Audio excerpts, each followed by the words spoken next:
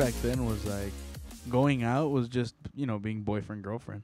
Yeah. But I Right. thought I literally had to take her out somewhere, and I was like, my mom isn't gonna let me go out. Like, what the hell? It's fair enough. So I never asked her out. And then, you know who it was? It was I'll bleep her name in out. 5th grade. It was Oh shit. Oh fifth wow! I grade. don't know that. I was like, what? No way. I was like, oh, I've said too much. I only expected Andy to know. who She's that my was. cousin. Oh man. I gotta lower this stuff. Whose stuff? My stuff. No. The whole thing.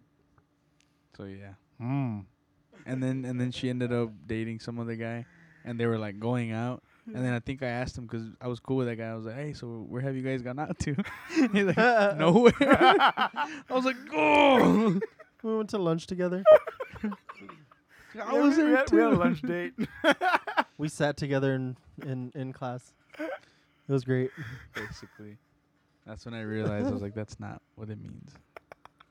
I mean, it doesn't literally mean It's it, funny you because know? we're gonna talk about definitions. We're gonna talk about success. We're gonna talk about intimidation. We're gonna talk about a lot of things that, because these past 3-4 weeks we've been talking a lot about Dr. Brene Brown and her study behind the acronym BRAVING and being vulnerable, the anatomy of trust, and so it's funny that we kind of transitioned to this, and I don't even know how we got into it right now, but Oh, because I 'cause you brought brought up how yeah. 5th graders are now dating. Now, I think the only distinction is that they're saying like, oh, we're going out on a date. You are my boyfriend. You are my girlfriend in 5th grade. And I wonder what listeners will think of that and in their situation, because you guys gave some but even Gonzo, you said it was more 6th grade though, that you felt like it getting dropped off at the movies and like the whole. Yeah. 'Cause I feel like we did that.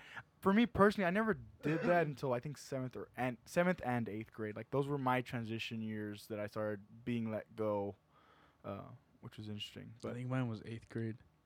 Actually, no. It was like 7th grade. no. For sure, it was junior high. Yeah. Junior high in general, I think, because I know I feel like 6th grade was like, okay, some like starting to develop like your bigger little clique. But then 7th and 8th grade, you kind of start settling down. You kind of start finding where you're gonna go. Not me. Except for Gonzo. Super interesting.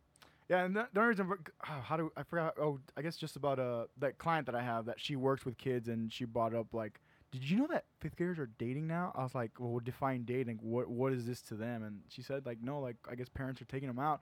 I'm like, well, in all fairness, hopefully the parents will use this as guidance. I mean, because frankly, the 6th graders that I've been dealing with, it's a whole different ballgame now in middle school. Like, and I don't even want to talk about it on here because it's actually very vulgar and it's something that we can talk about, but it's just like, it kind of blew my mind, and it's not something I want to like spend too much time on. But anyhow, I guess we can start now. I just started recording, but we have Gonzo here today. Hi. It's been a minute since we've had him.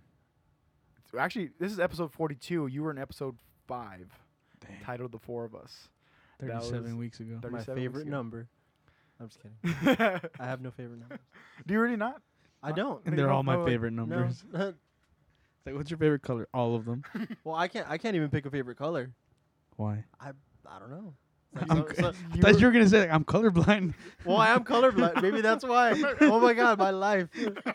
All these years. All these years. 25 full years, going on 26. Jesus. Stop. I don't want to be 26.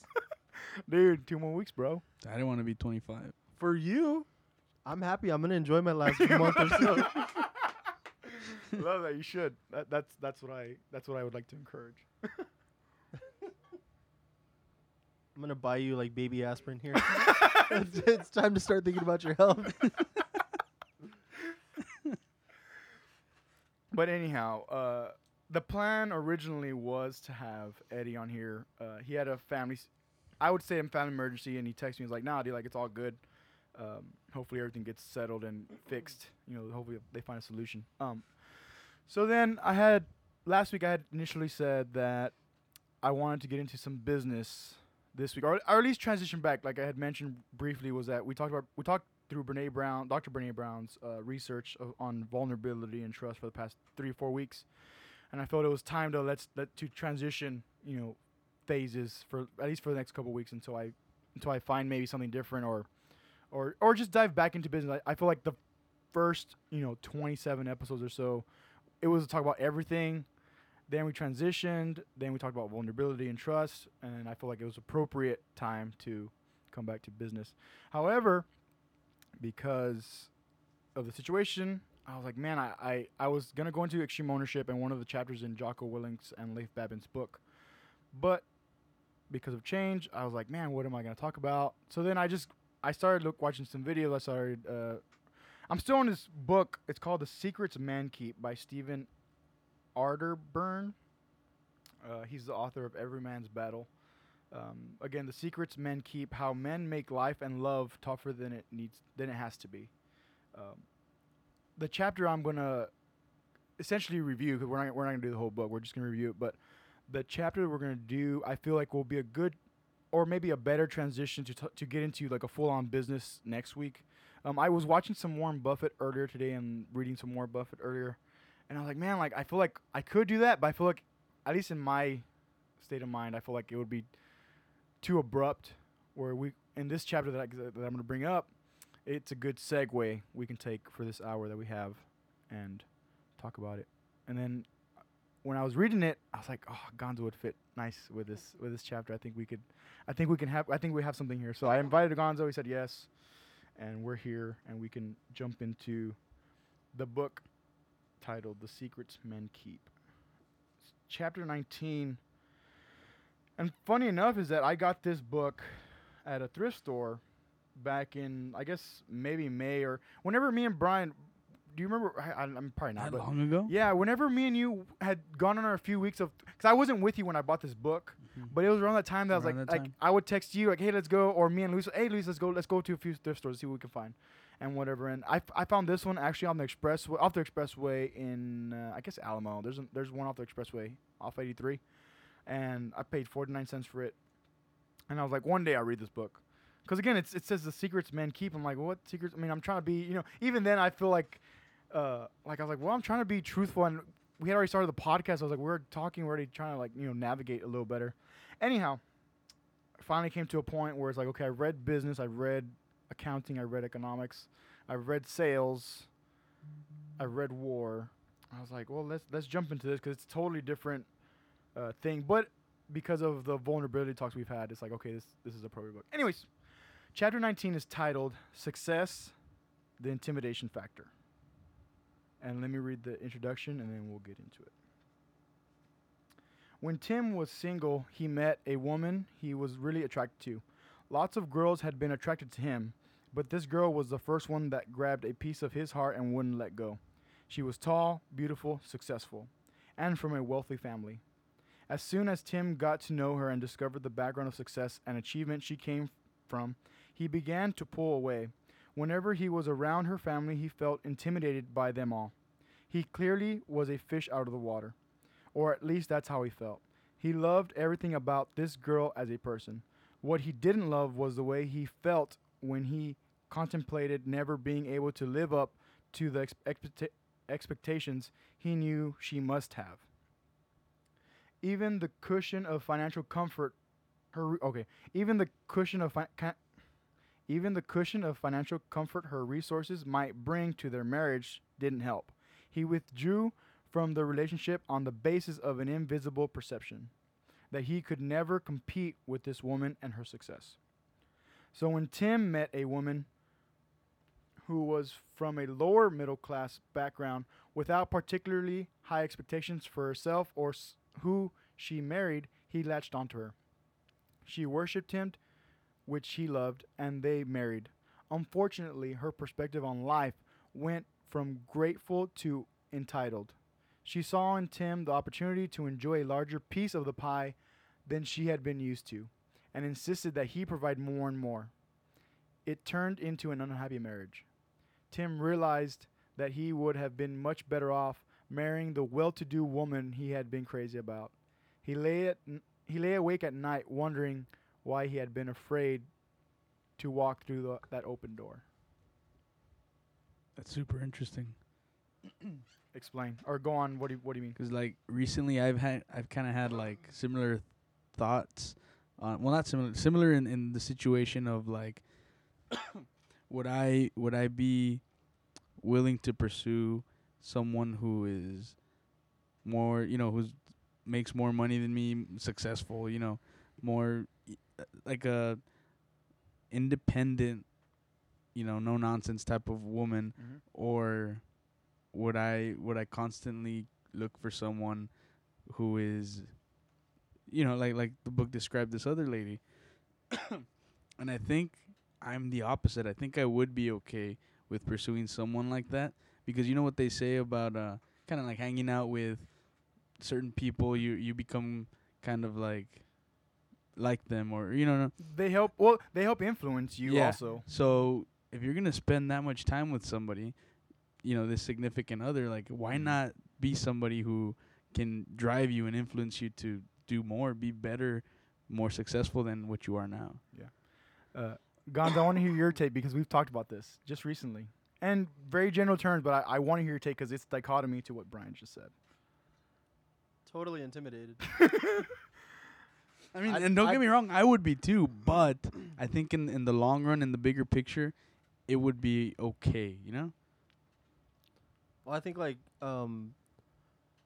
let's say 5 months ago, I was working basically a minimum wage job, and since then I kind of moved up a little bit and did a little educating and stuff, and I got a better job where I work a lot more hours, and it's just more income, and with that comes a whole bunch of responsibilities, and now, like, if someone makes more than me right now, and I'd be super intimidated. And like I said, I mean, I would be too. That's understandable. It's just I feel that in the bigger picture, like, it would be a good thing, Yeah. Someone who influences you in that way, and not that necessarily like someone making more money is gonna push you in the right direction, but in my thought process, that was the case. Like when I envisioned that person, the more income was just kind of like an extra thing. To me, when I envisioned this person that I was going for, that I was debating if I'd pursue, it was because they were probably more driven than I am, Mm-hmm. and more, leading them to more success, and which then comes with bigger income.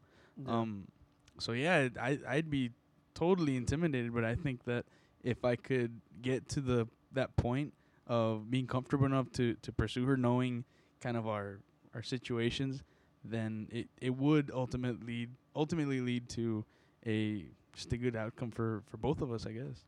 I think myself, like, I would see like the intimidation, like you would see it as like a positive type, like positive reinforcement, I guess. I would see it as like because I'm real negative like that. Like, oh, what am I not doing? Like, I need to like negatively thinking like I need to step up my game and stuff.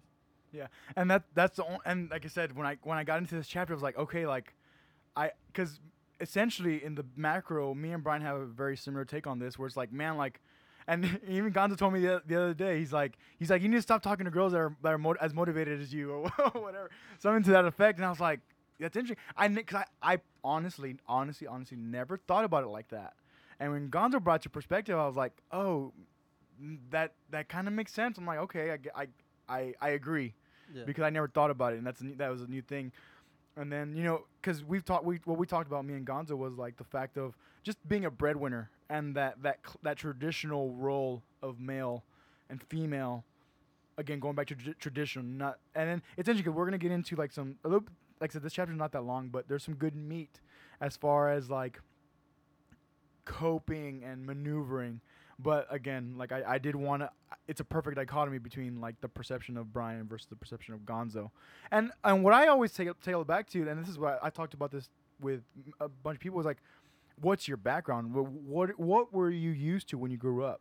Gonzo, your dad was a breadwinner. Yeah. Your dad, and you said he took care of everything and just to make everything at least be as smooth as possible, as smooth as you can make it. So, and that, it's interesting in that perspective. And that's why I'm saying, and that's why, like, I think Brian also means is that there's no wrong answer, and that's where I say it's like there's no wrong answer because we're raised differently, and we've had that conversation, here and there throughout the podcast episodes, every single one, where it's like one thing that I'm realizing as a macro is like the connection of each other. Let's say us three in the room, but then we tell back to our parents, and then they tell back that far, and that just branches out to a bunch of things that even Jordan Peterson brings up on some of the videos that I've seen of him. He talks about, like, people don't realize that the connection, like, for example, the connection that I have with Brian then affects Brian's connection with Gonzo. My connection with Gonzo then affects his connection with Brian. And all these interconnection, all this webbing that people don't realize that I'm like, it makes a difference. And it will get into as far as like here, there's even a part where like, when a female tells you something versus when a guy tells you something, you're way more accepting of when the guy says, dude, we should just do this. Whereas or compared to when a girl says, oh, we should do this. Well, why don't you just let me do what I think is right? We're gonna, and I'm gonna reiterate, but we are gonna get into that. So let's continue. So the first little sub title of the chapter is what we know about men and successful women. So here, just to give some context, Maureen Dowd of the New York Times. This is back in 2002. As far as like this little segment, she wrote a column called "The Baby Bust," and this was basically her point of view on a publication by Sylvia Ann Hewlett. Hewlett, and this is back to the book. Hewlett surveyed women and found that 55% of 35-year-old career women are childless. Between 1/3 and 1/2 of 40-year-old professional women have no children. The number of childless women aged 40 to 44 has doubled in the past 20 years. And among all corporate executives earning $100,000 or more, 49% of women are childless, compared to only 10% of men. Dowd quotes Hewlett's conclusion. Nowadays, the rule of thumb seems to be that the more successful the woman, the less likely it is she will find a husband or bear a child. For men, it's the reverse is true. Which that still like supports Gonzo's like upbringing, the breadwinner, bigger families, more money to spend. Usually, okay, this is very generalization and opinion, but for the males who are breadwinners, we're talking $100,000 or more, usually they're just housewives, or I say just with objective meaning, housewives. They take their kids to school. They have after school programs. They're part in the PTA, PTO, whatever the heck, programs for their kids. Zumba during the midday. They have yoga midday too. Stuff like that. Mimosas brunch on Sundays with their girlfriends, whatever. So, and funny enough, actually, I have two clients that I'm pretty sure they fall into that category because I see them. They both own Mercedes-Benz. They both arrive at the same time. They both talk like, oh my God, and whatever, and like, oh shoot, like I think they fall into that category.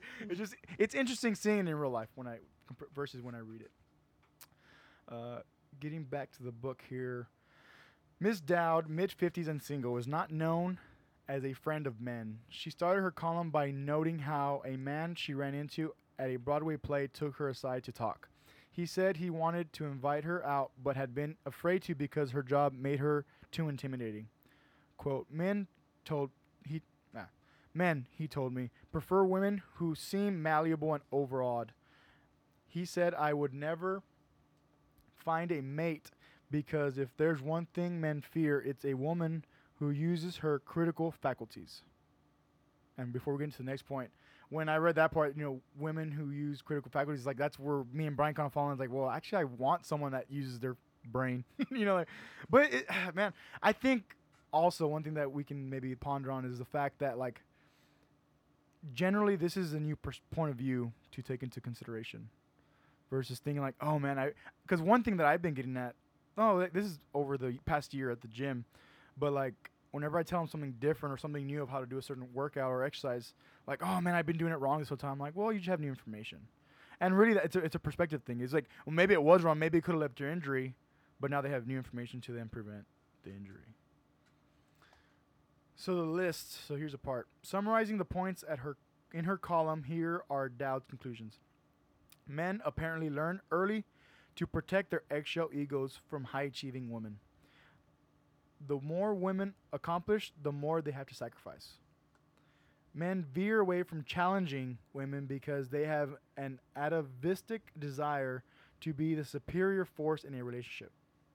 If men would only give up their silly desire for world dominance, the world would be a much finer place. Those are 4 points that were drawn as far as conclusions. The only one that hit me, I guess just because it ties in with like extreme ownership stuff, is the first one. Men apparently learn early to protect their eggshell egos from high achieving women. And that one's interesting to me just because I was never, like with those 4 points, I was never faced with that stuff. And if I had to tell it back to my upbringing, is maybe the fact that like my mom raised me for my first 15 years, just because my dad wasn't out, just because of his line of work. It's not that he wasn't here or separated or divorced or anything like that. It's just the fact that it's just his line of work that, you know, for the first 15 years there was a lot more. There was less deviation from like one parent, and then going through both. Any of them hit you? Hit you guys? I'll reread them. Men apparently learn early to protect their eggshell egos from high-achieving women. Number 2 is the more women accomplish, the more they have to sacrifice. Side note, I don't understand that. Number 3, men veer away from challenging women because they have an atavistic desire. I don't know what that means either. Atavistic desire to be the superior force in a relationship. If men would only give up their silly desire for world dominance, the world would be a much finer place. You guys ever wanted to dominate the world? Not the world. What is it? Go. Atavistic is relating or characterized by reversion to something ancient or ancestral. La madre. So- That's quite a word to put in to associate with desire. So it's pretty much just like going back to the caveman days. yeah, Yeah. yeah. That And read that bullet again. so men veer away from quote unquote challenging women because they have an atavistic desire to be the superior force in a relationship. So going back to the caveman days, Yeah. men ruled, and men were out Yeah. to get the food and whatnot. Interesting. Thank And you, that- Gonzo. that's- Damn it, dude. That's good. Thank And you. it's weird That's because quick. that's the thing that popped up when what was it? You were talking about how women, successful women, their likelihood of having children is less. Yeah. And that kind of put me like I thought right like out of the gate like caveman days. You know, like if a woman wants to be successful, and success in the caveman days was like what, who had the most meat, who had this, who had that. Yeah. If a woman's trying to be successful, she's not paying attention on having kids and stuff. Mhm. You know what I mean? Yeah. No, that's And great that's insight. weird Great that like insight. that's what that meant, and that popped into my head. I'm so glad just you like, thought. See, what? see, that wouldn't have happened if you weren't here. Damn. There you That's go. that's good. That's oh man. And I was wondering like, what are you doing? I was pulling Joey D. I'm like, what are you doing on your phone? Credit to iPhone, dude. Credit to Google and iPhone and Siri. Oh jeez. I don't like Siri. She lies sometimes. You got. She's You intimidating. that's a good one. You got anything, Brian? Atavistic or otherwise? Egotistical. Read that bullet again. The atavistic. Men veer away from challenging women because they have yeah. an atavistic desire to be the superior force in a relationship. I kind of don't understand what challenging a woman has to do with like, with the man still being the dominant one in the relationship. 'Cause Like- sorry. No, I no, go ahead. think it's because it takes away from, I guess, your how you're perceived. Like let's say like if I married a girl who's like super successful, like my fear would be like, oh well, she's successful, so what does that mean you're doing? Does that make sense? Kind of. Yeah, a little bit. I think that one, not that it like, I think it's just that one and the world dominance one, not to the extent of world dominance, but I think it really speaks about the I guess the generalization of men wanting to be the one to wear the pants. Yeah. Yeah. Super interesting. Like I said, I just read this today, and it's just super interesting on a not a fresh perspective, but just added perspective to the honestly, and of course Brian's been here, so like this accumulation of information. But even the talk, like the intentional talks that I've been having with Gonzo as well. I told him the other day, I'm like, I'm not looking to waste anybody's time, whether it's talking or otherwise, or taking action on a gig or whatever. It's like, having these productive conversations and leading to this, like, man, and even just keep staying on this third point, men veering away from challenging women. Maybe because they've never had to challenge, like, because for me it's more like like challenging women's like status or what? No, I was just gonna say, like, it's not about challenging women. It's an adjective. It's describing the women. Yeah. That's where I was confused. Okay, that's where I was. Okay, that's where I was. Okay, because I was like, man, because I can't see like challenging women. Then that's exactly. Yeah, that's why I was thinking about it that way. I was like, no. But then with what you said and then rehearing it. So challenging so is what I said description. make more sense now? Yes. Yes. There you go. Like it made a little bit of sense, but I was like, no. Like, what does it mean? Not specifically with that wording, and then I changed the wording. Yeah, because people won't see me, but I'm doing challenging women. So that means challenging is Doing the describing the fingers. type of woman. Yeah. It's got the fingers going. Got the quotes. There you go. What I got out of this, which is like this whole second piece, because it says Ms. Dowd, mid-50s and single, not known as a friend of men. What I thought about, I was like, man, if she's so harsh, like first thing I think of is relationships. Like, she's so. I mean, I guess based on the context, it seems she's arrogant. Like she's single. She's 55. She has this like very narrow and acute point of view on like men, and this is also based on her experience. Like the guy that from Broadway that he never asked her out because he felt intimidated because of her job. It's like, man, what I thought about, which is kind of like a side tangent that we can go on, is like constructive criticism versus just pure negative criticism. And that's what I thought about. I'm like, man, like I would love to meet Mrs. Dowd because I'd want to have a conversation with her. Because I'd want to hear, she'd probably give me all her stuff, and she'd just blow it on me and tell me all her context and all her information. And then I wouldn't even argue with her. I would just be very curious to have a conversation with her and what she would think, with me being that I'd be like at this point half her age, and having a different conversation than maybe the experience she has had in the past with her. What I did want to ask, or I guess get into as far as dealing with criticism, was how do you guys react, cope, and deal with criticism? And do you feel like you guys react the same, whether it's constructive or negative, or are you able to distinguish both?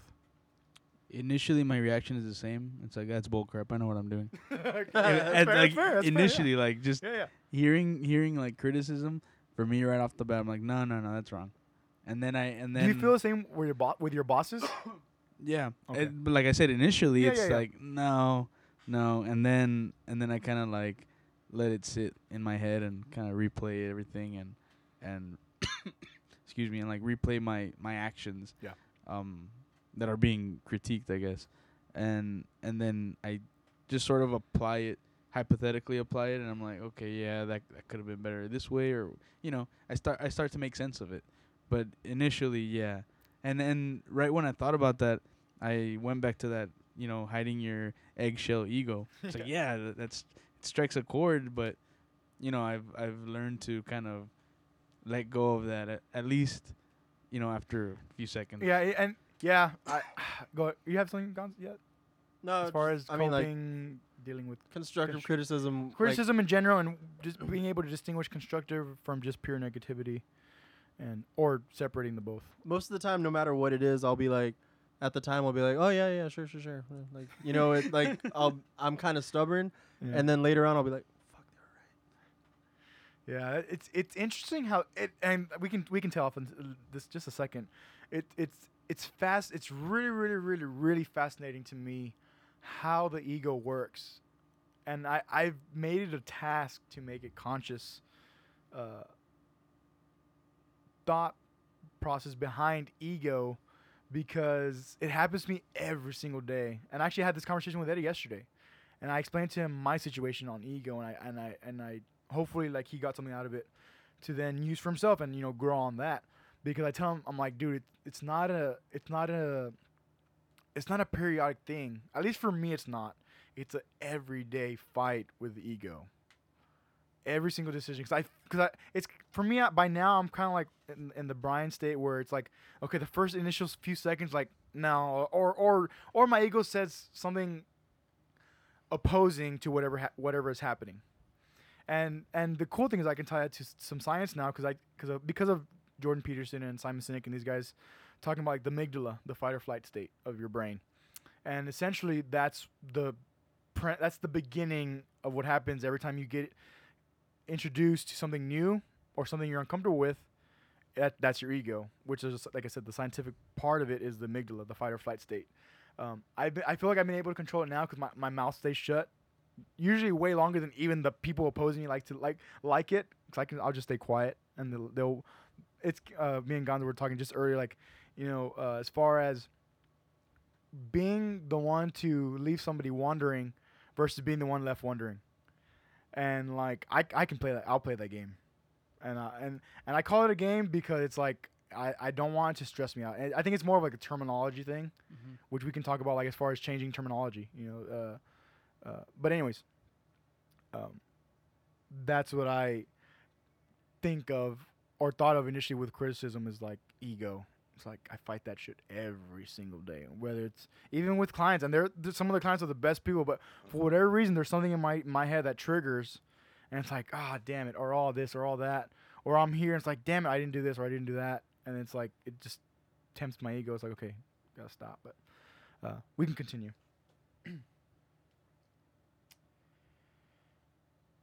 Moving on in this piece.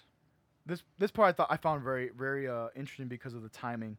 Women must be feeling this discomfort. A survey of 234 women in upper management positions found that 80% believe that men are uncomfortable working with them.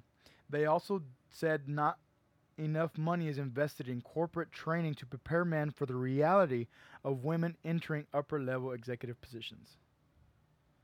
Initial thoughts? Because I had initial thought when I first read this. I don't know.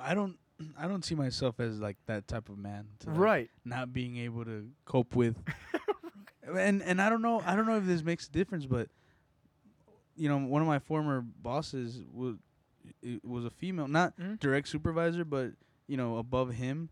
So our CFO, she's a female. So I don't know if that had any effect, but now like, I don't think I'd have a problem with another female in like an executive position above me, or Right. The first thing, okay, here's an ego moment that I'll tell you about. Is when I read the sentence, they also said not enough money is invested in corporate training to prepare men for the reality of women entering upper level executive positions. It's like, what does that mean? Because like the reality. Now, I think that could be better said, because for me, it's just like, if you earn the position, then you earn the position, and then we move forward and we work together, like, and I don't know, that one ticked my ego, because I was like, whoever wrote this piece, maybe it was the author, that'd be like the reality of women. It's like, maybe also because I tie in reality with the here and now, very stoic in that sense, and it's like, the reality of women is like, yeah, and what I will argue as far as that, like, against some men is like, you need reality to have an executive female boss or coworker. It's like, I think there's deeper issues there that need to be handled. What year did this book come out in?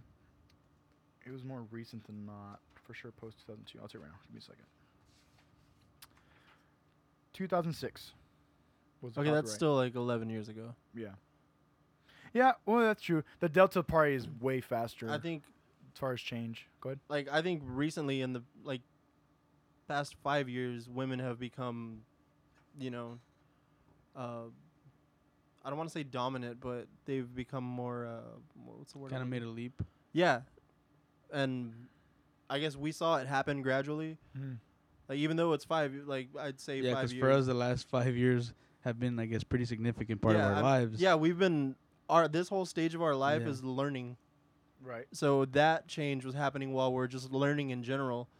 And back then, it was probably like, oh well, blah blah blah. Right. Like, That's fair. That's yeah. fair. Thank you. Because No, some, that's- some yeah. top what- executives, you know, had for executives like in their 50s, maybe early 60s, the last 5 years have been nothing in their entire like Yeah. career. That's fair.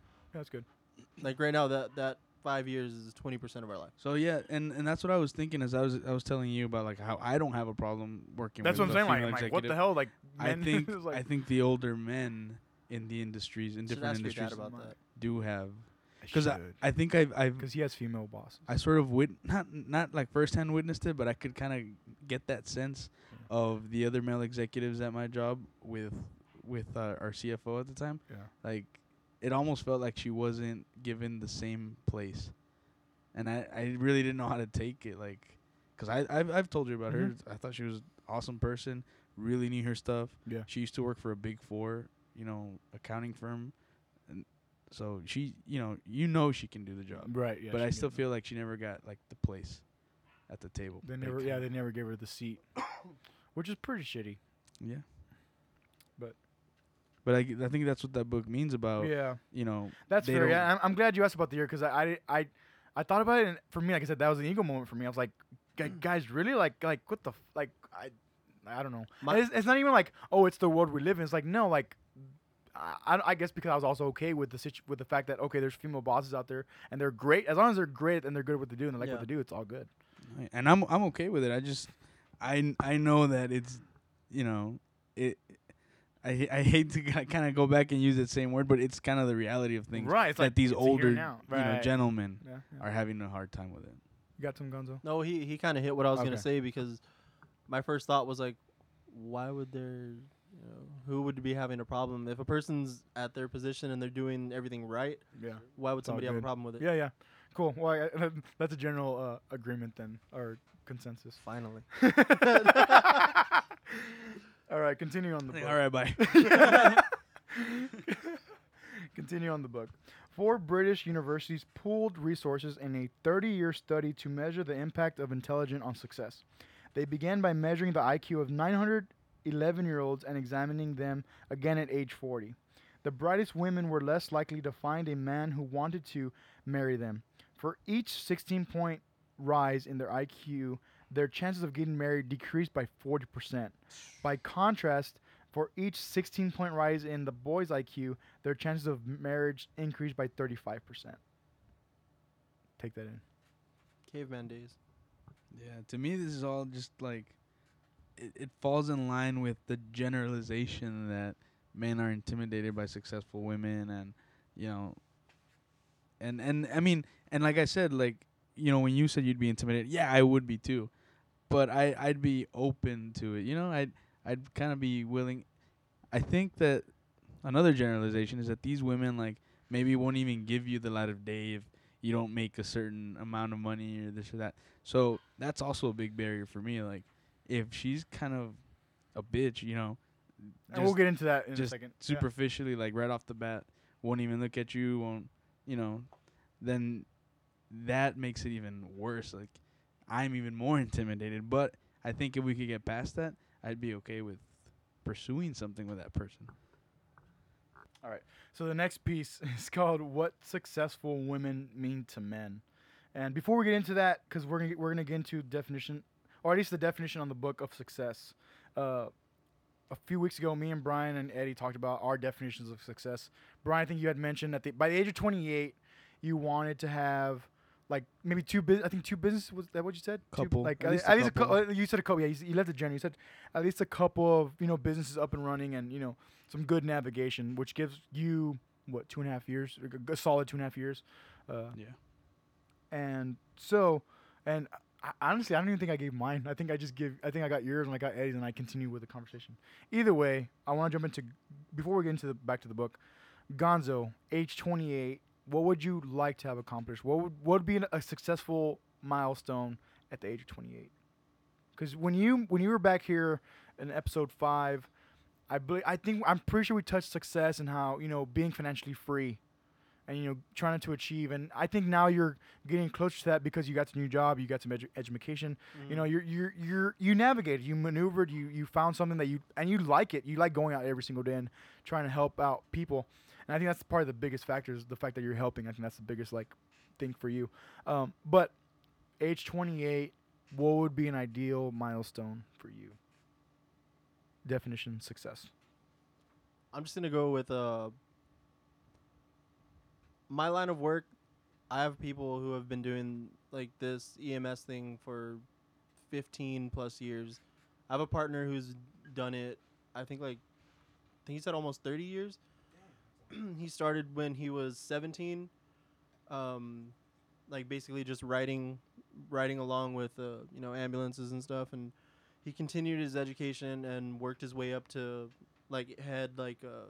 basically the director of an EMS company. And I think if by the time I'm 28, I'm at a point where I'm teaching people something, like where somebody looks at me the way I look at he's pretty much my partner every time that he works.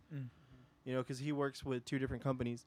If I'm at a point where somebody looks at me the way I see him, then that'd be a good measure, a good little marker for you. Yeah, that's awesome.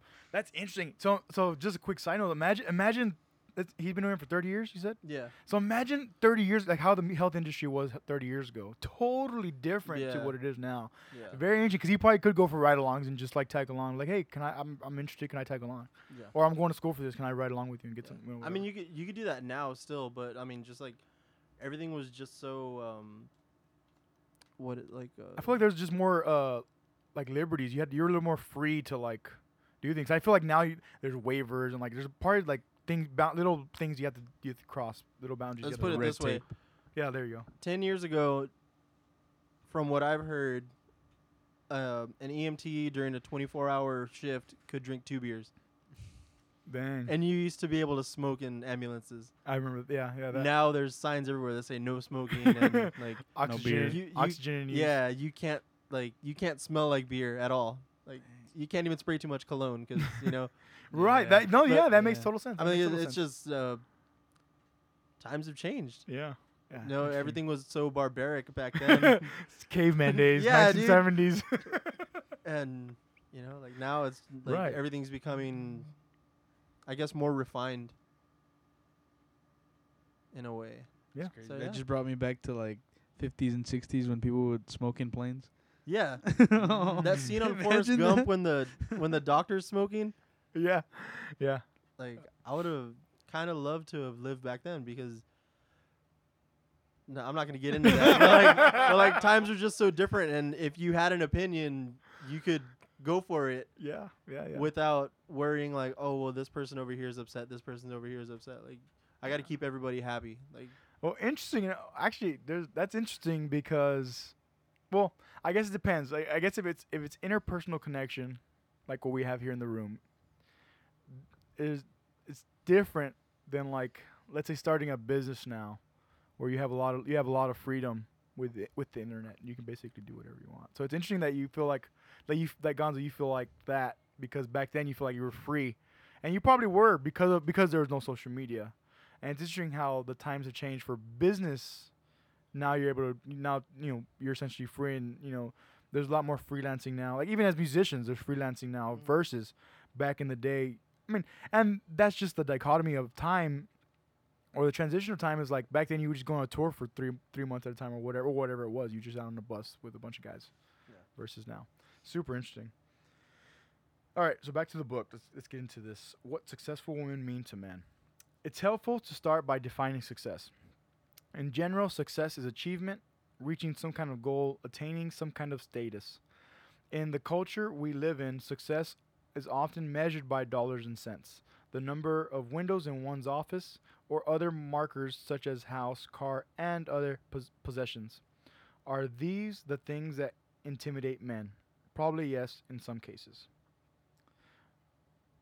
And then he goes here. Stephen goes into the fact that the example he uses is when a woman creates a nonprofit and she's successful in that realm. And for me, it's it made sense, but I was okay, we can move on from that. Because then he asks, are these women just as successful and therefore just as intimidating as some men? And again, this is talking about like, just from the book. So perhaps they started a nonprofit agency working with inner city families and refused to take a no from bankers, politicians, and social service people until they got the help they needed. And then that's where he goes into, are these women just as intimidating because they refuse to say no? They're hard fighters. They fight for what they want. So maybe that would intimidate men. What do you guys feel about that now? Because for me, it's like, fucking do it. Like, I tell that to people every day. It's like, if you find something now, and now's the easiest time. Even last night, I had a conversation here at home where I was like, with the internet, like, you're go do literally whatever you want. Like, lately, I just started like taking photographs, like leaving early in the morning before the sun comes up to try to get some good shots. And like, because you can do it. I'm not trying to turn it into anything, but it's like the fact that you just wake up a little earlier and do something that you actually, you want to do. Do you want to say something? No, it's just like when I hear somebody say like, "Oh, women's rights and men's rights." When I hear that, I'm just like, okay, then that's it. That's the end of the thing. If you want equal rights, then there's equal rights. Yeah. If you want to be successful, then be successful. Yeah. Like, there's no difference, to me at least. Like, there's no difference between a man and a woman. Yeah. At this point, it's total equal. Okay, there's Brian. there's a couple differences. Sorry.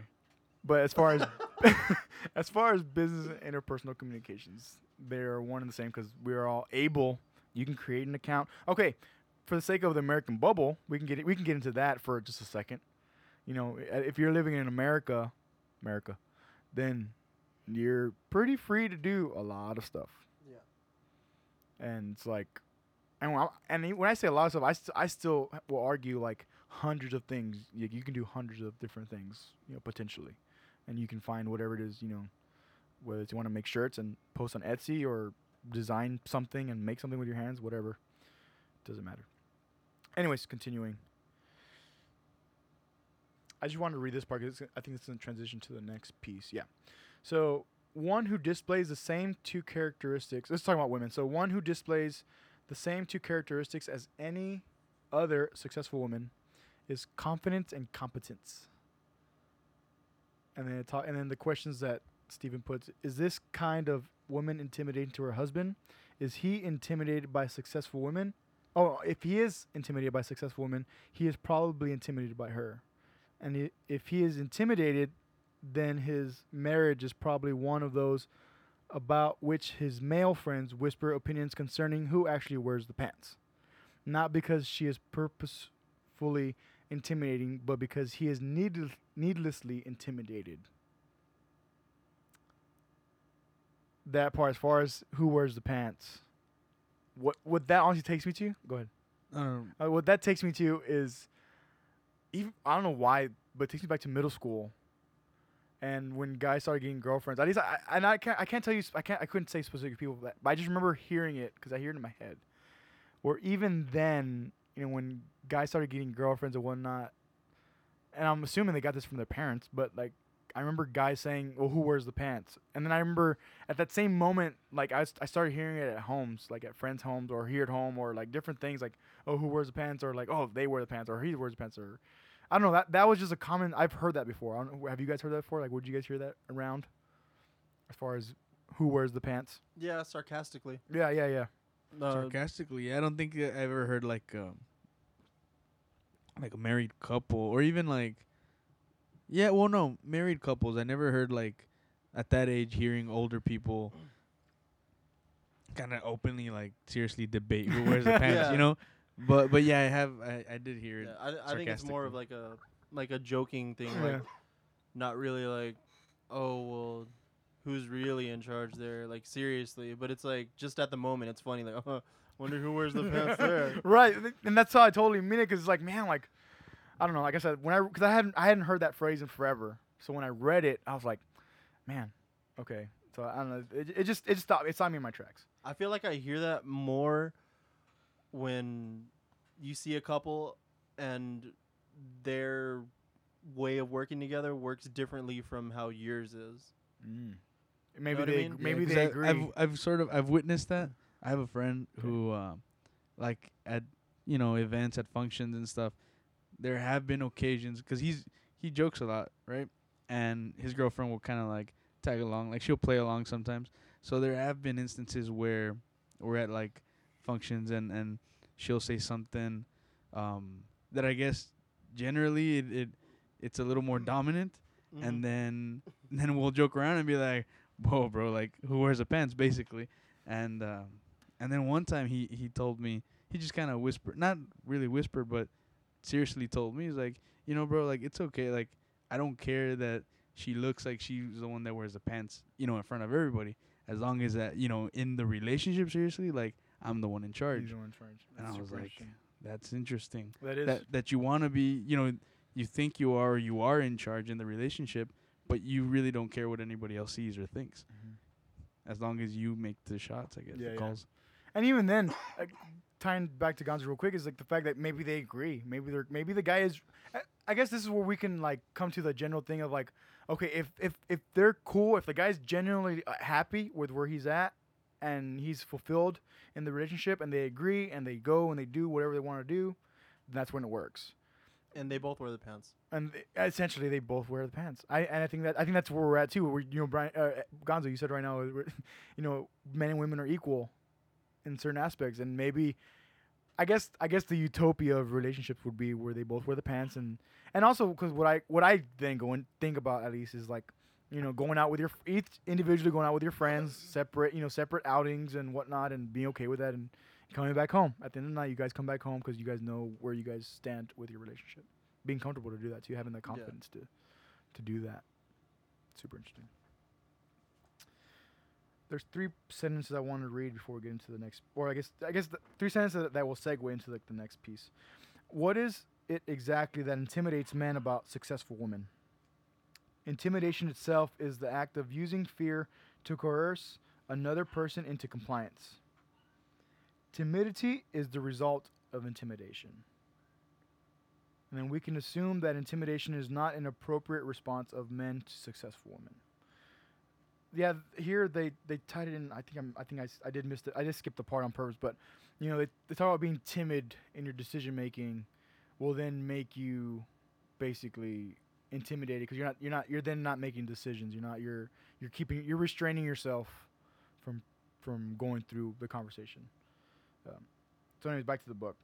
Still, intimidation can happen 2 ways. A woman can purposefully use her success to threaten or coerce a man into compliance, or a man can wrongly respond to a woman's success and feel intimidated. In the former instance, the fault lies with the woman. In the latter, it lies with the man. And while there are probably some women in the world who use their power or position to intimidate men, I'm going to suggest that they are in the vast minority. That leaves this conclusion. For the most part, men who are intimidated by successful women are acting out of their own immaturity. They, not the successful women, are at fault. And I found that very intriguing because I hope it sparks, new perception, and then trying to grow out of, okay, what do I really want out of a relationship, and so on. Because again, me and Gonzo had a conversation last week. It's like, man, and like I said, half of it, I mean, I'm only giving theory because I'm not dealing with the situation. And one thing I told Eddie yesterday when we were having a conversation about some music stuff was that it's one thing to say what we would do in a situation. It's nothing. What are we actually gonna do? And that's what I'm trying to get to. And I'm finding staples in the concept of moving with life. And one of them is like, what are we actually gonna do? Are we going to say yes? Are we going to say no? And it's usually hard to say no because we're usually scared, and that raises fear, and we can go into that a whole nother day. But the point is, what are we actually going to do? Are we going to remain timid? Now, just for the first part of like, for a woman that uses her success as a tool to then overpower people, well, that's a whole different, I think, argument, and that's very unhealthy, and I wouldn't want to be a part of that. Like, I just cut that shit off. That's just me. I have been in that type of relationship where it's like, there's one pair of pants, and all goes to one, and that's it. And it's like one day I finally said, nope, that's it. I was done. took me long. At least in retrospect, it took me long enough. And me and Brian have this conversation. Gonzo knows who I'm talking about. But it's interesting, still maneuvering and realizing some of this stuff. As far as being intimidated. Were you gonna say something? What were you thinking? No, it was very immature of me. Flashback.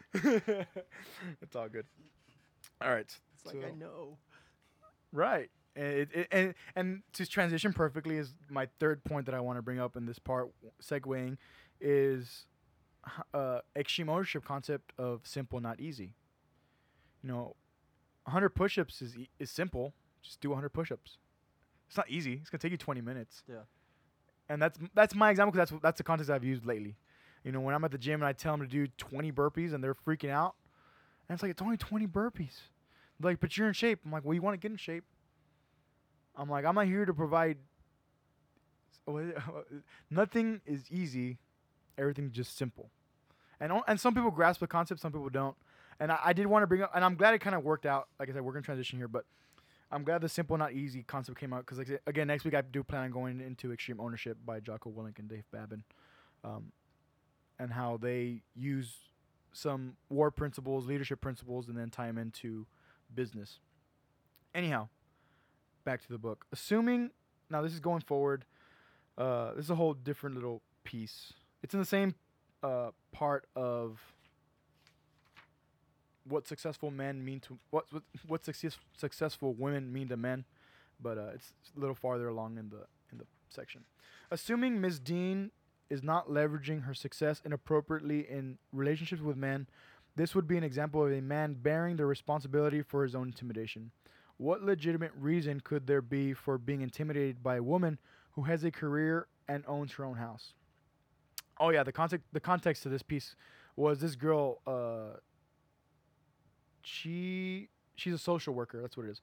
She's a social worker, and she talks about because she's African American, so she talks about like I guess her the men who are interested in her then become intimidated because she owns her own house. She's well educated. She's making her own living, and so again, a lot of these little things are just like little things that click from the concept the conversation me and Gonzo had last week. In our own little vault. We talked about vault on the podcast, so for the listeners, they know exactly what that means.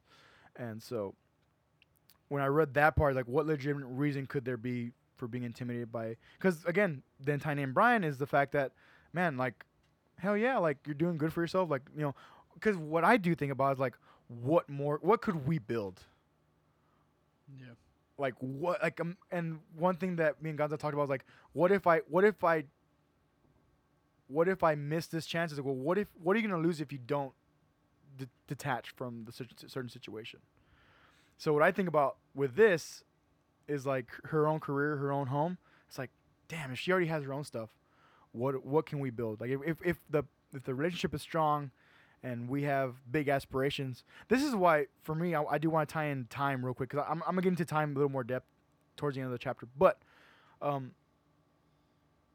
One thing that I did think about was like time, and Gonzo said, right now we're still learning, we're still building, we're still trying to get to, I guess, our next little milestone, our next little chapter in life. So essentially, we're building our personal successes right now, and I thought about the whole concept of building together. It's like that's a game changer. Because even one thing I talked about with Brian, this is a while back, Brian, but the concept of buying $1 million house and then splitting it between two families, because when you break it up into rooms and people paying individual rent, you're gonna pay it off easy, versus like, I own $1 million house, like, yeah, but what's your mortgage, and for how many years, and like all the stuff that goes along with it, it's like, man, imagine living in a mansion, and even then, like, because I go as far as like, what can you build? Like, imagine living in a mansion with, like, some of your best friends and, like, people that you know and you trust. Like, I don't know, to me, that's, like, a community on its own. Like, that's just a self-made community that at least I see potential. I don't, like, again, going through with it, I don't know. I don't know who would be down or not. But the concept is there, and I think it's pretty cool to ponder on. Anyways, back to the book. If men are being intimidated by women like this, they need to repent of such feelings and the behaviors that accompany them.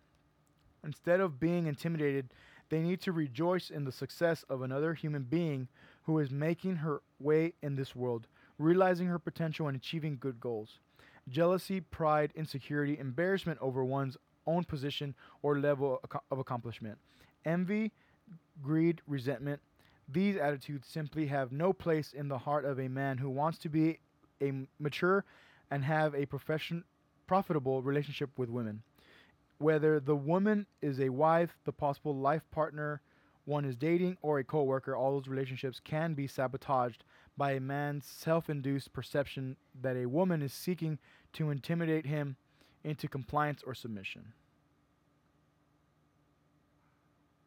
That was a long piece, but it was effective, and I wanted to make sure to read that because, like, man, like, it's it's something that I know at least I'm confident in reading out loud for us to have in our brains now, plant the seed, and build on. It's easy to identify inappropriate intimidation based on pride, jealousy, and the like, and once acknowledged, sins and failings such as those can be dealt with. But there is one aspect of how a man looks at a successful woman that is not nearly so easy to explain, diagnose, or correct. It is part of the murkiness of our existence, the place where who we were created to be meets the realities of the world we live in. Which is what I said. What do we say we would do in a situation versus what are we doing? What are we doing every single day? And not every day is perfect. And I've mentioned this. I've talked about my personal like trek of like reading, and then falling on and off of decent eating, and then running and exercising appropriately. That's just to give my personal thing. But what are we saying we want to do? What we would do versus what are we actually doing? And even then we can go into consistency and a whole bunch of things. But I don't want to do it today. Next, cool thing about here is that he brings up John Eldridge, which is John Eldridge writes a book titled Wild at Heart, which I've read, and I've mentioned in and out of this podcast. It's a very great book, and it's funny because what I would argue is like whether you're religious or not, it's a great insight to man and why we act the way we do, and why we interact with women the way we interact. It was definitely a stepping stone. Actually, Eddie's the one who recommended and bought me the book, and I read it immediately as soon as we got back from Nashville, and it definitely enhanced my perspective on. It enhanced my perspective because of the clarity it gave. I think that's what I want to say.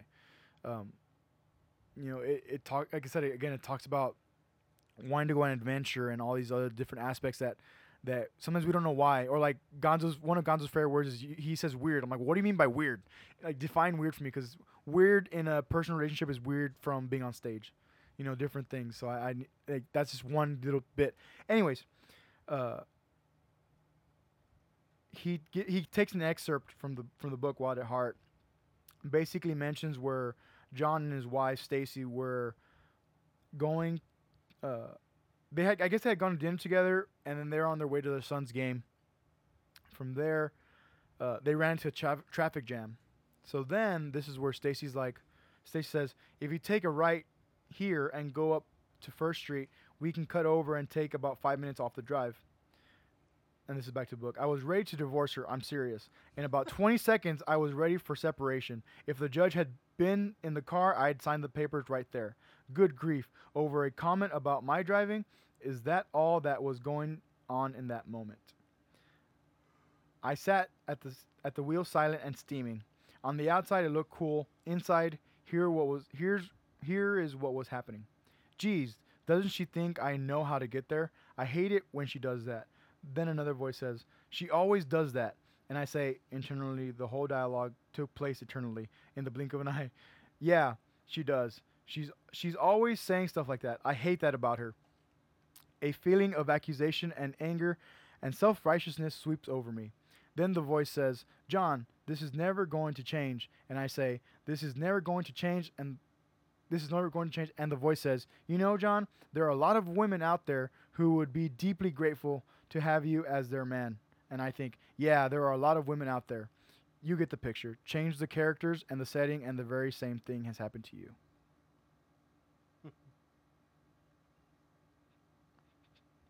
cause. Guilty.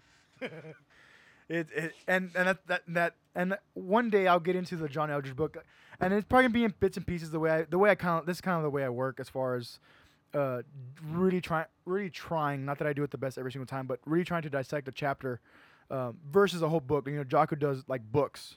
Joe Rogan does 3-hour conversations. You know, a piece of the way I work is taking a chapter from a book, or taking a 5-minute video and talking about it for an hour. You know, taking a 6-minute video. You know, this past couple weeks with Brian and even with Eddie, you know, 20-minute videos, 6-minute videos, and you know, talk about it for an hour and really dissect and try to see how things align with our lives. But yeah, in reading that, it's like, you know, that's part of ego as well, though. You know, you're in what you. Hey, honey, don't you think we should take first reading? We'll say about 5 minutes. Woman, don't you think you know what I'm doing? And for me, it's like I think of like an old man, because that's just what I hear. I hear like a television commercial, like the old man, like woman, whatever. But you know, Gonzo said he's guilty, so it's a current event too. Very, very current. Here, back to the book. To be fair to Eldridge, he is not talking about intimidation in this passage. He is talking about how the enemy of a man, the devil, can stir up a man's soul in an instant and cause him to blame someone else for his own rage. And then he this is where he goes into I'll just brief context as far as this part of the book. You know, because it's his wife, it's more of an instinct of man and woman, of like, if it were his, like, let's just say it's me and Gonzo in the car. Hey dude, let's take a ride up here. We'll get there real quick. And Gonzo, more than times than not, he would say, okay, yeah, badass man, we'll do that. Thanks, thank you, whatever. Versus like a female saying, hey, we should take we should take First Street and we'll get there 5 minutes faster. No. You probably just rebuttal, and be like, nope, not gonna happen. Not today, woman. And I say like that in a very joking manner. I kid. I think it's the funniest thing when people argue over some stuff. Go ahead. I'm not. No, I can't even right now. Oh, good. My argument would be, who's the one always driving? That's fair. What do you know about taking streets? And I guess especially now you do have a more of an argument because you're in an ambulance all day, so you're navigating, you're trying to move through every single day, 6 days a week. I have this old man who he accompanies his wife to dialysis. Okay. And you have to drive a certain way. You have to. He's a backseat driver. Yeah. But it goes back to the whole like straight Hispanic type thing, like he wants to feel like he's the boss. So we have to get in a certain lane for him. We have to take. Really? Yeah, dude. That's interesting. Well, I mean, he's obviously he's super impatient too. Like, we'll pull into the dialysis place, and right as soon as you turn, as soon as the front tires turn into the stupid parking lot, he's already have his hand on his door, puts his hat on, and he's ready to go. And I kind of super old school, man. I kind of just want to like put the truck in park and be like, okay, walk. You're ready to get out. Just go ahead. Oh, super crazy. That just makes me laugh.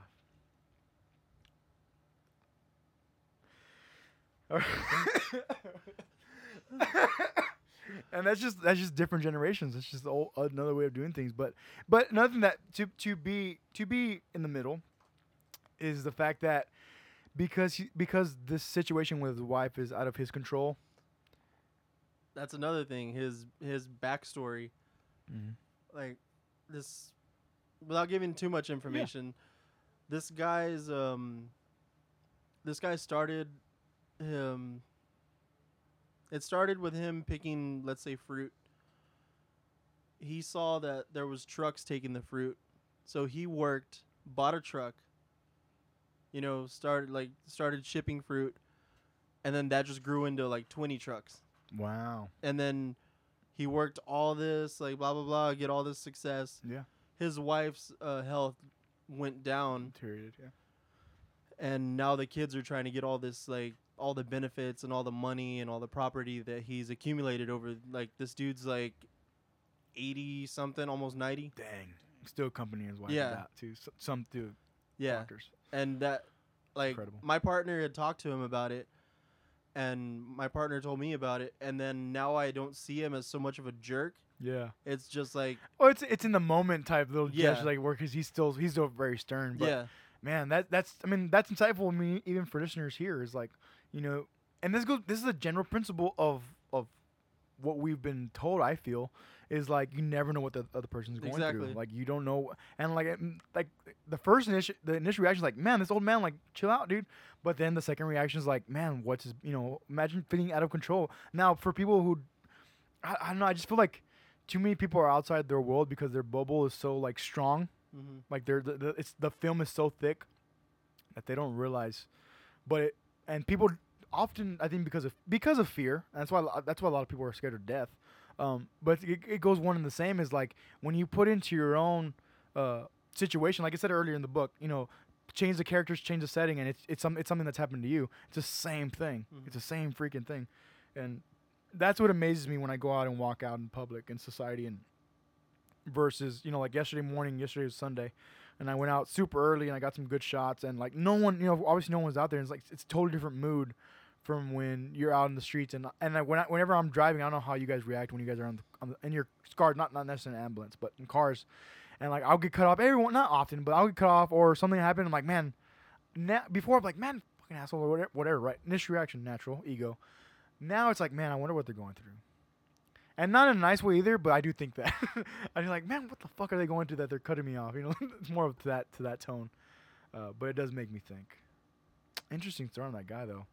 Working all your life to, and that goes with just balance. And I've talked about this about Mr. Freeland, who I did the interview with back when I was in college. And my closing question was, how do you balance life with work? And he's like, work is the jealous mistress. And I don't think you've ever heard me say that, but it's never left my brain because in that moment I was like, oh my god, this interview is done. I couldn't go anywhere from that, and that was before even the idea of I didn't even know what podcasting was. I was just doing a freaking college project. I was doing an interview, and it was nerve-wracking enough to ask somebody if I could interview them, and I'm like, sir, I'll only need an hour of your time come noon, where it's been 4 hours. Like it's total different, a total different perception. And like now I wish I would have recorded that just because I would have that in my, I would just had it with me. But there were moments again still that, it's like he calls work the jealous mistress. So it goes totally hand in hand with what you're saying, Gonzo, with this guy that, he built up his business, he built up his career, and then like his personal life just kind of fell through the cracks here and there, until. But even then, I mean, 80. Let's say he's 80. Let's say he's 80. I mean, that's a long life. Yeah. That's incredible. Very cool. All right, let's keep going. I did not mean to go that way. It's all good. No, we're good. No. But that's the point. And this is again, regardless of if it's only 13 people per episode that listen to this, 13 until we build to more. Like for those people who listen initially, it's like at least listening to this and going out and thinking just a tad differently. I'm not looking for, again, this goes back to many episodes ago, of 1% a day. And even if you can't do that, something, if Thursday you listen to this and you come out Thursday morning 8, because I've been trying to be as consistent as possible. I have missed a couple of weeks because I fell behind because of being out of town. So I missed, I was post on Friday instead of Thursday. I did that for 2 weeks in a row, very intentionally, but that's the way things happened. Anyhow, trying to be as consistent as I can. But still, going out after you listen to this podcast, the episode, and now that we're down to, and I mean, this one's going to go a little bit long. I know it's planned to. But for the other episodes, 45 minutes, an hour that we give you, as much as we can to hopefully go out, take one thing and remember, oh, yeah, I can use that or this or whatever. In today's case, this guy has a great success story career-wise, but, trying to find that, again, work-life balance, which doesn't exist, but you can work on it. Here's a good one, because earlier in the book, and I'll probably touch on this another day when we get back to as far as connection and interpersonal communication. But earlier in the book, there's a mention of as far as women speak in different languages than men, and to give a general context in one sentence or less, men want respect, women want love. Period. So because of that, we then speak in different languages because we're seeking different things. So back to the book here. When a man hears another man say it, this is talking about like, as far as like getting directions, right? He hears it in a totally different language than when a woman says it. Translation: when a man encounters a woman who seems to know the way all by herself, quote, parentheses, is successful, it literally can scare him, parentheses, intimidate him. It can tempt him to pull back and say, whoa, who or what is this? When is the presence of a woman who already knows the way in life, parentheses, is successful, a man can be tempted to feel like he has no place there, like he's simply not needed.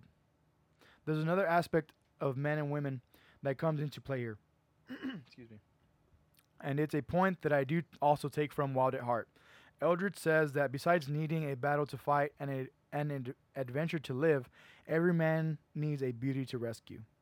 As hard as it may be for women to understand, men are hardwired to be rescuers of damsels in distress. In this day of women's independence, it's not PC for women to say they'd like to be swept off their feet by a man. And probably not all women feel that way, but many do. It's how they're hardwired. So when a man meets, lives, or works with a woman who doesn't seem to need his strength, protection, or provision, i.e. success, he can be tempted to feel as useless as in the former example, intimidated. He looks at this woman like she's Wonder Woman, a woman who definitely doesn't need a man. Moving forward now. Where do these feelings come from? Man was created to live in a perfect world, to know the way through life and provide strength for the woman that was his co-partner in life. Reciprocally, there would be things the woman would do for him that she was created to do. Together, they would complement one another. They would both be successful without a trace of intimidation. But we don't live in a perfect world. We have men and women walking through life with no attachment whatever to the ideal. And yet they still feel those hardwired preferences and inclinations. The challenge, therefore, is to learn to manage themselves appropriately in an imperfect world. Eldridge, after telling the story above, went on to say that his response was inappropriate. Nor would the response of any man be appropriate in the presence of a woman who already knows the way she is going and doesn't need a man to quote-unquote rescue her. It becomes a man's responsibility to guard these feelings and not allow them to completely disrupt appropriate relationships. I had something here about time. I'm trying to think. As I was reading, I was like, oh, I need to talk about something connected to the time. Oh, one thing, because when I read that part, as far as we don't live in a perfect world, and, you know, because I tie, of course, back to time, and I think I told you, I think it was yesterday, Gonzo, that I told you, you know, finding a good human being, but it being the wrong time. And me and Brian have talked about that many times, like just off the wall, before the podcast, during the podcast, off the mic, on the mic. Life. Yeah, just the way things pan out is like, you know, sometimes it's the right person in the wrong time. And it's my first initial thought is that it's shitty. But that's where the patience comes in.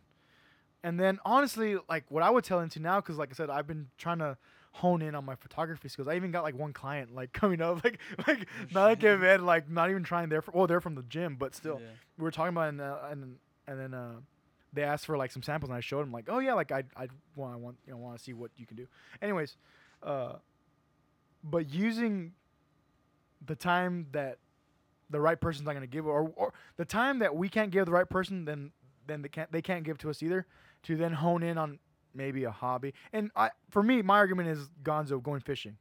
You know, yesterday you told me you went fishing, or I texted you yesterday afternoon. We were talking just briefly, and I said on purpose, I said I'm glad you went fishing, because it would be crappy to be at home sulking on something that's like, okay, it's totally different. You know, it's just not the right time. So as opposed to, because the initial thing that I used to do also was like sulk. I would just be at home and just wait and sit on my thumb and just wait. And you went fishing, and I went to go take some pictures, and I had a great day with my family. We went to the outlets and whatnot.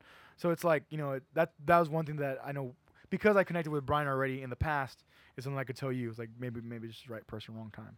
And we'll see what happens. Like, frankly, to bring up a separate point is like, I now wonder with the relationships that I have been building with, whether it's at the gym, on social media, people that follow me now on social media from the gym, like what those relationships will turn into, because there's no telling right now. Like we're too into our own thing that only time will tell where we're actually gonna end up. You Yeah. know, and I think the only thing we can keep persistent on is your goal. You're saying at 28, you want to be that person that you want to be, like the person that you're looking up to now. You know, we all have. As long as we can continue on that, not leave the personal aspect alone, but hone in on what we can do and maneuver with. And through all that, you'll then, the time will be right and everything will fall in. Mm-hmm. So, No, it's because I was thinking like the whole timing thing. Like I've had 3 different opportunities. Well, really, there's 4, but 3 opportunities 3 solid ones, okay. presented themselves. Okay. And my brother, well, there was 2 originally, and then my brother presented me with one yesterday, and he told me like, hey, so and so wants to do this, this, and this, and all of them will give me experience. It'll, do whatever it, like, will get me to the next level, closer to where, by the time I'm 28, I can be teaching somebody something. right there you go. Yeah, and that, So that timing is just weird. yeah. Me See, getting this job, the timing was weird. See, there you go with your weird again. Weird. Weird. I'm just. If you no, could no, replace no, if no, you no, could no. replace weird with any other word, what would it be? For this, surprising. Okay. So when I say something's weird, I don't mean like weird. I know you Like, don't. I know you don't. I guess weird is I didn't expect it. Okay. Mm-hmm. Weird is Surprising. You didn't expect it. yeah. One more. Like 3's a charm. weird. no, it's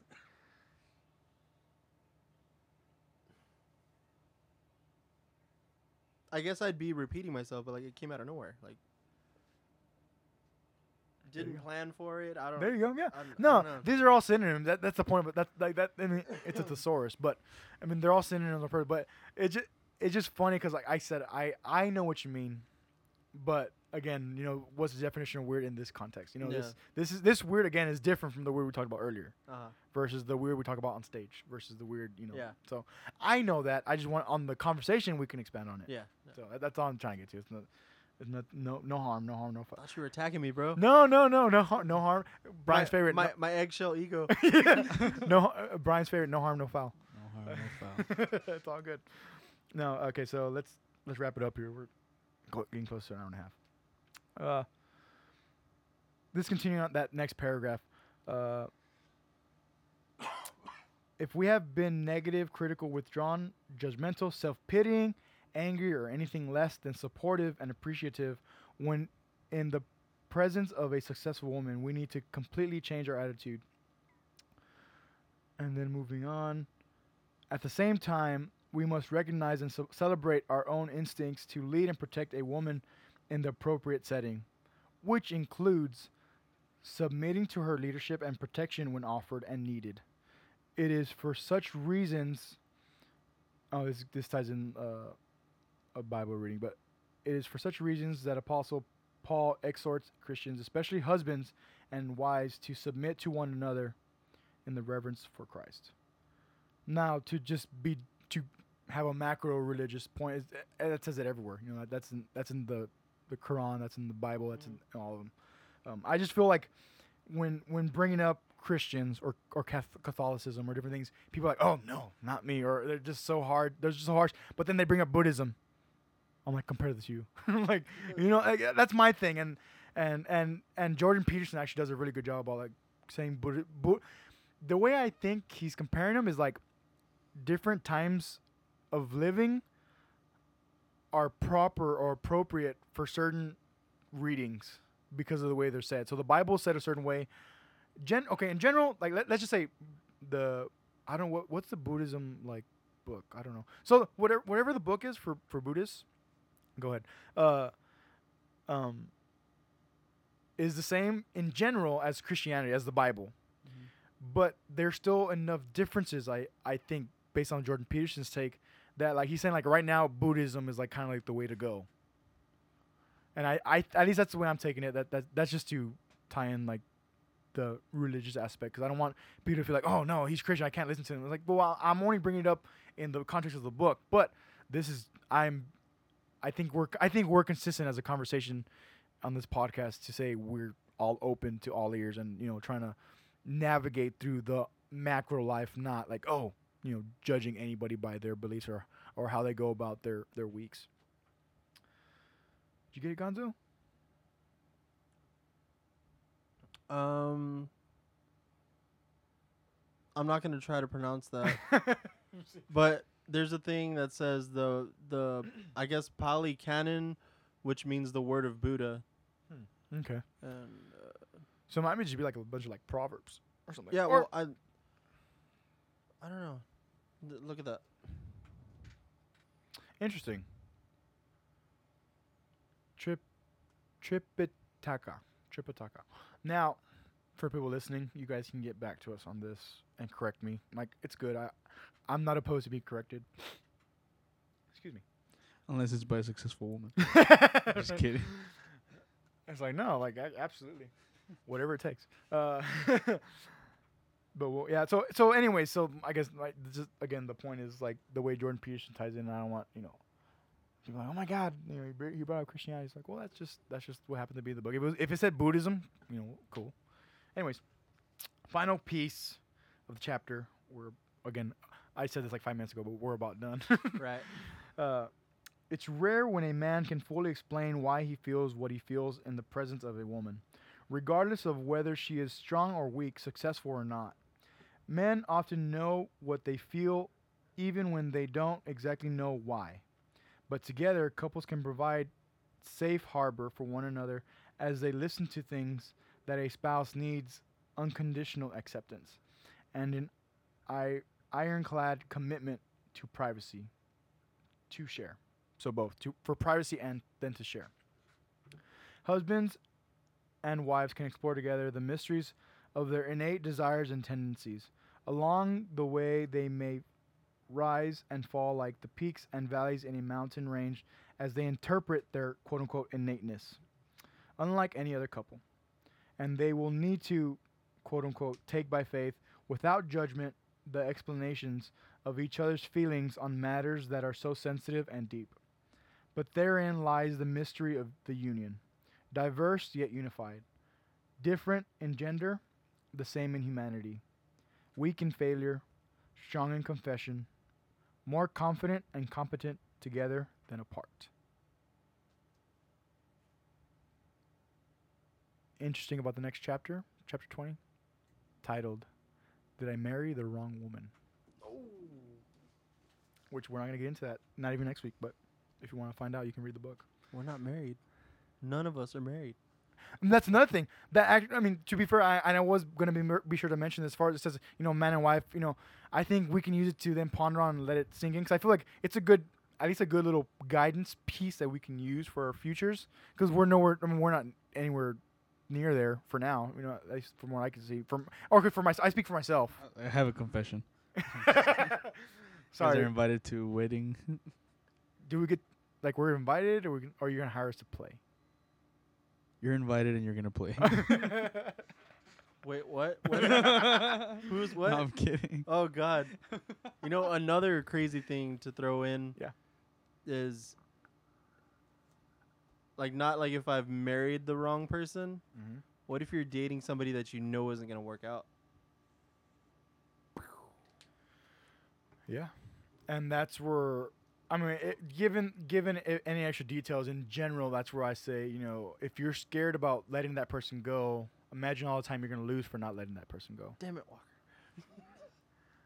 I mean, yeah. Are you Walker in the podcast? Oh, dude, I've had this conversation, but yeah. It's funny because I even had this conversation when we did the radio thing in Houston, because they said, because the thing is we yes, we especially here because it's two Andys, so Mazgan is like Gonzo and Walker, like it works out perfectly. But even at the radio interview, because all I said was like, because I think Eddie said something, it's kind of your reaction was like, Walker, Andy, and I said, it's Walker because it's become a nickname. Because it's become a nickname, it's a lot easier. Yeah. And even right now, like for you, it's habit. So that's why it's like, yeah, like Well, I mean, Walker. the other day I was like sitting in a circle with people, and I was like, "Oh yeah, the other day, blah blah blah, with Walker," and I stopped. I was like, "Wait, do they know him as Walker?" Anyway, Walker. and Oh then- yeah, well I think the circle you're talking about, they don't know like my real life unless they listen to the podcast. Oh, okay, which is okay. Well, cool. then totally perfect. Yeah, it worked out fine. I almost gave away your secret right there. I know who Batman is. It's just funny how it worked, man. Like, and I had put this on my social media at one point. You know, you can't anticipate every single thing, and my biggest unanticipation is the fact of creating the podcast and wanting to be as truthful and factual and very minimally opinionated. So like the whole Walker and my last name Acosta, like it's all good. You know, I you know, it's all good. Anyhow, Call me. oh man, that wraps up the chapter. Again, that was one chapter. It took us an hour and a half to get through that one chapter, but again, I felt really relevant in the conversations that I've already had with Gonzo last week, and then even yesterday, and then Brian over the past, you know, let's say 3 years that we've been just having I would say good conversation in the past. Dude, imagine if we started this 3 years ago. That's been totally fucking crazy. That would have been some interesting conversations Yeah. because of the stuff that Yeah. we've been We're through in the last 3 experiencing, years. yeah, because yeah, And I don't say the stuff we've been through like, oh, we've been like a ton of shit. no, Or or what that do you it's mean? even been like bad or Oh you know, yeah, that yeah, we've no, been, just no, in it's general. just yeah, the things we've experienced. Because we were definitely already like on a certain, I would say a distinguished learning curve. We were onto something. Yeah, there was something there which then led to like, okay, podcast. And frankly, again, I've already and I've always mentioned like Denver getting us into podcasts. Had it not been for him to say, oh yeah, Joe Rogan's cool or whatever. Yeah. And I don't remember what night, but it was after practice when you were at the old house, Gonzo, and we had just left there. And he had just told me about some guy on Joe Rogan. He's like, dude, you would love this podcast. And I'm like, so I texted him later that night. I'm like, dude, what's the guy's name? The Navy SEAL. And he's like, oh, Jocko Willink. And that night changed all of my 2016 into where we're at now, which is totally bonkers. That's already like a while back. That's weird. Hey, dude, that's because of these connections, and we can get, I guess, kind of like psychological a little bit, but because of these connections that I'm seeing, because of that alone, like just because of my experience with Jocko Willink, one freaking podcast that changed my entire year going into 2016, and then now starting our own podcast, like this is 42 weeks in a row of podcasting. Like it's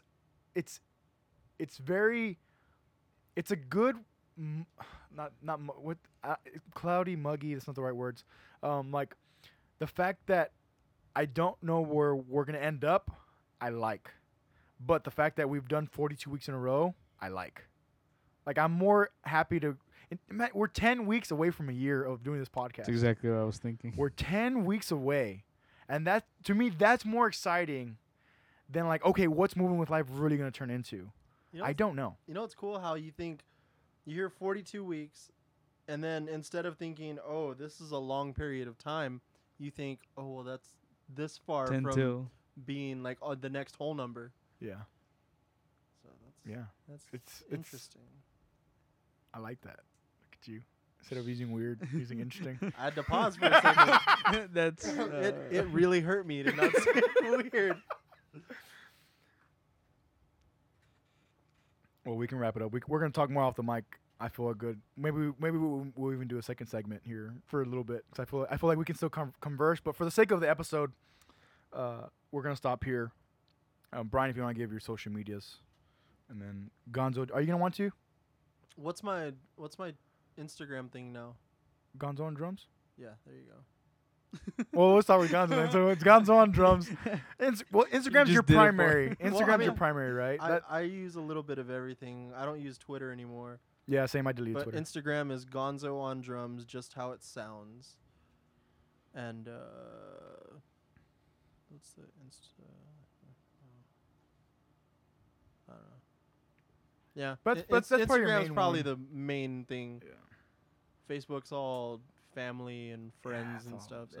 Yeah, Instagram, Gonzo on drums, all one word. I don't think it's case sensitive, no, it'll pop up either way just in case, in case. Yeah. lowercase. It's all lowercase. Brian. You can go ahead and Look me up on Instagram. Yeah, we'll do that. You still gonna push the intronaut? intronaut? Yeah, the intronaut. I haven't. I have a confession. I haven't been very active on it lately. Just I don't know. Just kind of work and other interests have taken my time. I think the last 2 weeks probably, but I'll be active again soon. So just go ahead, look me up, the intronaut _. Also, still pushing Fiverr. I had a couple messages, but no bites. So yeah, look me up on Fiverr.com, Fiverr.com. Brian Alejandro, Bryan Alejandro. Right on. So for Moving with Life, there's now a website, movingwithlife.co, because .com was taken. But I still wanted CO because it usually means company, but the way I want to transition company means like the company of people. So I mean it, movingwithlife.co. Company and people, company of people, being in company of each other.